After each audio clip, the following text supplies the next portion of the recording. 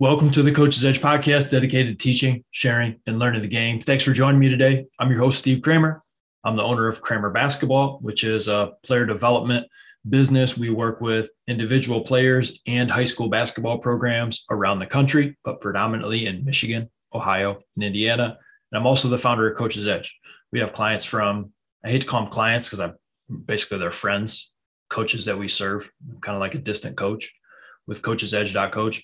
From the East Coast to the West Coast, from California to South Carolina to Pennsylvania to everywhere else, giving them resources, being able to give them access to videos and PDFs, things that help them in season, out of season, strength and conditioning programs, app access, being able to have meetings, Zoom calls with different coaches on specific topics, be able to break down the game, shoot in season. We even watch game film for our Coach's Edge members. It's a lot of things in one simple resource at coachesedge.coach. And the reason I'm saying that is because I want to thank our members, because without those members, I wouldn't be able to do this podcast as often. I wouldn't be able to dedicate the time to doing most of the time 2 episodes a week, whether that's just myself or having a guest on as we're going through the summer. We're doing this shooting series, which comes out at the end of each week with Coach Nichols. Wouldn't be able to dedicate that much time to it because, the podcast, you don't make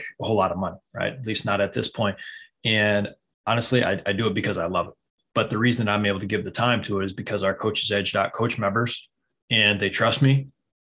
They trust me enough to pay me to serve them, to offer resources with our other Coach's Edge contributors, which has been a great experience all the way around. And I know I've gotten a lot out of it as well. So big thank you to our coachesedge.coach members. With that in mind, it's Triple T, 2-Tip Tuesday, and I want to share with you one culture building piece and one skill development finishing piece as we get into this episode. Number one, how do you show the people in your program you care about them? Ask yourself right now, how do you show the people in your program you care about them? All right, you're thinking of that answer right now? Then ask yourself this question. How often do you show the people in your program that you care about them? They probably know that you care about winning. And they may know in the back of their head you actually care about them as a person, but how often do you show them that you care about them? There's a lot of ways we can show people that we care about them, but this is building our culture. This is building our identity. This is strengthening the bond that we have among our team and among our coaching staff. So I would encourage you, if you're not doing this already, and if you're doing some of these things already, props to you. I think you are already among a very top tier amount of coaches that are doing some of these very basic things, but they do take time. How often do you communicate with your players? Because one of the ways that we show people we care about them is how we communicate and how often we communicate and what we communicate to them. So a couple of examples I use with my business. I'll write handwritten notes, letters to people, right? Which says a lot because not many people get a letter in the mail anymore. So when they're able to open a letter from Coach's Edge and Kramer Basketball and let people know how much we appreciate them, and they see my sloppy handwriting, and they're like, man, this dude's got a lot of guts, right? He's telling me how much he appreciates me. And this is like 3rd grade level writing. I mean, that goes somewhere, right? You could text someone. You could email someone. My goodness, you could pick up the phone and give them a call. You could, as a team, have a cookout, right? Have a cookout. Have the team over, right? Everybody's over. Maybe you're grilling.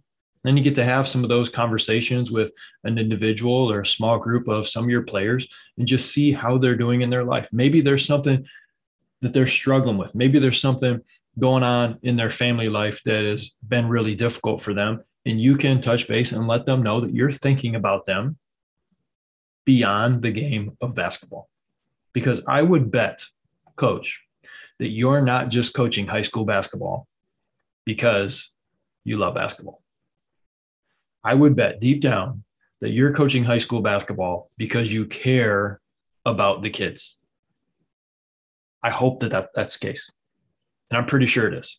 right? If you're listening to this episode, you've been listening to the Coach's Edge podcast for a while, you know that this is bigger than basketball. This is about making a positive impact in people's lives, helping people develop characteristics through the game of basketball that will help them to be positive, contributing members of society, being able to offer a positive opportunity at this young, developing age in their life that is going to benefit them well after the ball stops bouncing. And hey, maybe they're going to become a coach someday. And because of the positive impact that you made in their life, they're going to be able to start that ripple effect and be able to positively impact other people. But one of the ways that you can get the ball rolling in that area is to have consistent, authentic communication with your athletes. And I will go one step farther and add in your coaching staff. Maybe you're an older coach, right? And you have some younger coaches on your staff and you only talk about basketball, right? But maybe they look up to you as not just a coach, but as a person, right? And so you can be a mentor to that person. Well, reach out to them, right? Send them a text, a phone call, have them over for dinner, even though it's the off season, right? How much do you communicate with some of your coaches? Not work related, right? Just life. Building community with one another goes a really long way. I've never texted someone, emailed someone, written a letter to someone to let them know, hey, thinking about you, appreciate you. I've never done that and regretted it. And I don't think you will either. Part 2 of 2-Tip Tuesday is quick finishing tip. As you go throughout the summer of basketball and your players are working, whether that's open gym, individual workouts, scrimmages, shootouts, really take a good look at how they're finishing around the basket and then start to explain to them the importance of 1 foot and 2 foot finishes. 2 foot finishes, the majority of your finishes, it's balance, it's power. You're able to go up strong. You get in trouble, you're able to pivot out of it, right? You get your shot fakes in, you can kick the basketball out. A lot of good things happen off of 2 feet. 1 foot finishes are more speed and space. A lot of times you can get the shot off quicker because you're not slowing down. You're just getting rid of the basketball. And there are some positives to that as well. I know there's some coaches out there who are like all 2 feet, all 2 feet, all 2 feet. I just have trouble being all in on anything. I just think that there's a time and a place that something makes sense. Shoot, there's a time and a place where a behind the back pass, right? As though some coaches say, I will never know. There's a time and a place where the behind the back pass might have been the only option to get rid of the basketball. I mean, necessity is the mother of invention, right? That famous quote. Remember Bob Cousy saying in a video, he's like, the first time he dribbled behind his back, he was explaining he would have ran over the defender who cut in front of him. So he went behind the back because that was the only option. Never even done it before, right? But he went behind the back. There's a situation for everything, is what I'm saying. And so why not set our players up for success by giving them a better understanding of the situations to finish off of 2 feet and the situations to finish off of 1, knowing that most of the time 1 foot finish, there's fewer situations do that. It's speed and space. A lot of times it's transition. You're trying to beat the defender down the court. You're not going to jump stop, slow down to 2 feet and let that defender all the way catch up. You're just going to go in quick, make your layup, put it off the glass. Simple as that, right? That's a big one. We work with Vito Brown, played in the ACB this past year, but prior to that, he played in the NBA G League. He was talking about it at the NBA level, right? So many athletic, high leapers there, a lot of size. They really worked on their 1 foot finishes at that level because, if you slow down in some of these certain situations, you're not going to get the shot off. So you're getting into the paint, boom, just get it up off of 1 foot. That can help you quite a bit. So again, explain to your players when it's going to benefit them the most to finish off of 1, when it's going to benefit them to finish the most off of 2. They need extra practice with that. You work on them with that in their small group workouts in the off season. You ask them to emphasize it in some of their gameplay, their open gym play. And then that's how we start to get some of that growth and improvement out of it. So if you have any questions, comments, please let me know. Love to hear it. Love talking hoop with all of our coaches. This is a great time of year as we continue to share the game with tons and tons of basketball players and some really awesome coaches that we get to work with. That's been one of the cool things about coachesedge.coach as well, is we've really combined that into our camps with a lot of our members. Because before we started coachesedge.coach, which was 2020, there was always this, hey, we run this basketball camp, we're there for say 3 days with a school, and we're like, man, this was great. Like, we got all of these things that we can continue to work on. We're obviously communicating with our coaches, not just during the camp, but there's communication leading up to it as we prepare for it as well. And then the camp finishes, and it's kind of like, okay, well, that communication was really good. And we know that, yeah, you're not going to be here all the time, but we kind of lost some of that. And so having the coachesedge.coach membership allows us to communicate with those coaches 24/7, right? Every single week, if they want to, they can call me.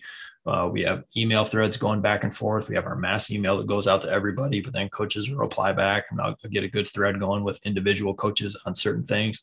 It's been great. And it's only benefited the basketball camps that we run during the summer. And it's benefited the individual and the one-day clinics that we run throughout the rest of the course year for a lot of our coachesedge.coach members, because we're that much more aligned. We're much more on the same page, because the communication that we have with each other is really year round, and the resources that they're able to access through the website really complement what we're doing in person. It's super easy now for them to be able to see the drills and the things that we're emphasizing in person at our camps. And then they can log on to the website and see some of those same videos being broken down there and say, oh yeah, I remember, Steve doing that at camp, emphasizing this and this drill that we like to do in transition, where, the defensive player starts on the baseline, the offensive player starts at the block, and they take off, and the offensive player dribbles and touches the elbow out in front of him with his foot. And then they dribble over the free throw line, touch the elbow with their foot on that side, and then they turn in and go finish. And meanwhile, the defender has to start on the baseline, and they sprint all the way up just to the top elbow. And then they recover to try to stop the offensive player from scoring. I remember what he talked about in that drill, some of the situational finishes that we just practiced. I got the video there at coachesedge.coach that I can check that out. It's just been a really great way to keep in touch and communicate with our coaches. Easier for them to reach out and ask questions.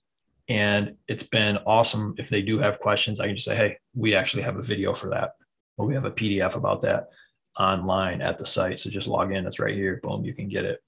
And pretty simple. So that's been awesome as well. So think about the culture piece of the communication as we finished out this. Think about the finishing aspect. And again, as talked about in the beginning and the end, man, I just really thankful for our coachesedge.coach members around the country that allow me to do what I love to do while helping you at the same time. So thanks again for listening. And as always, get after today.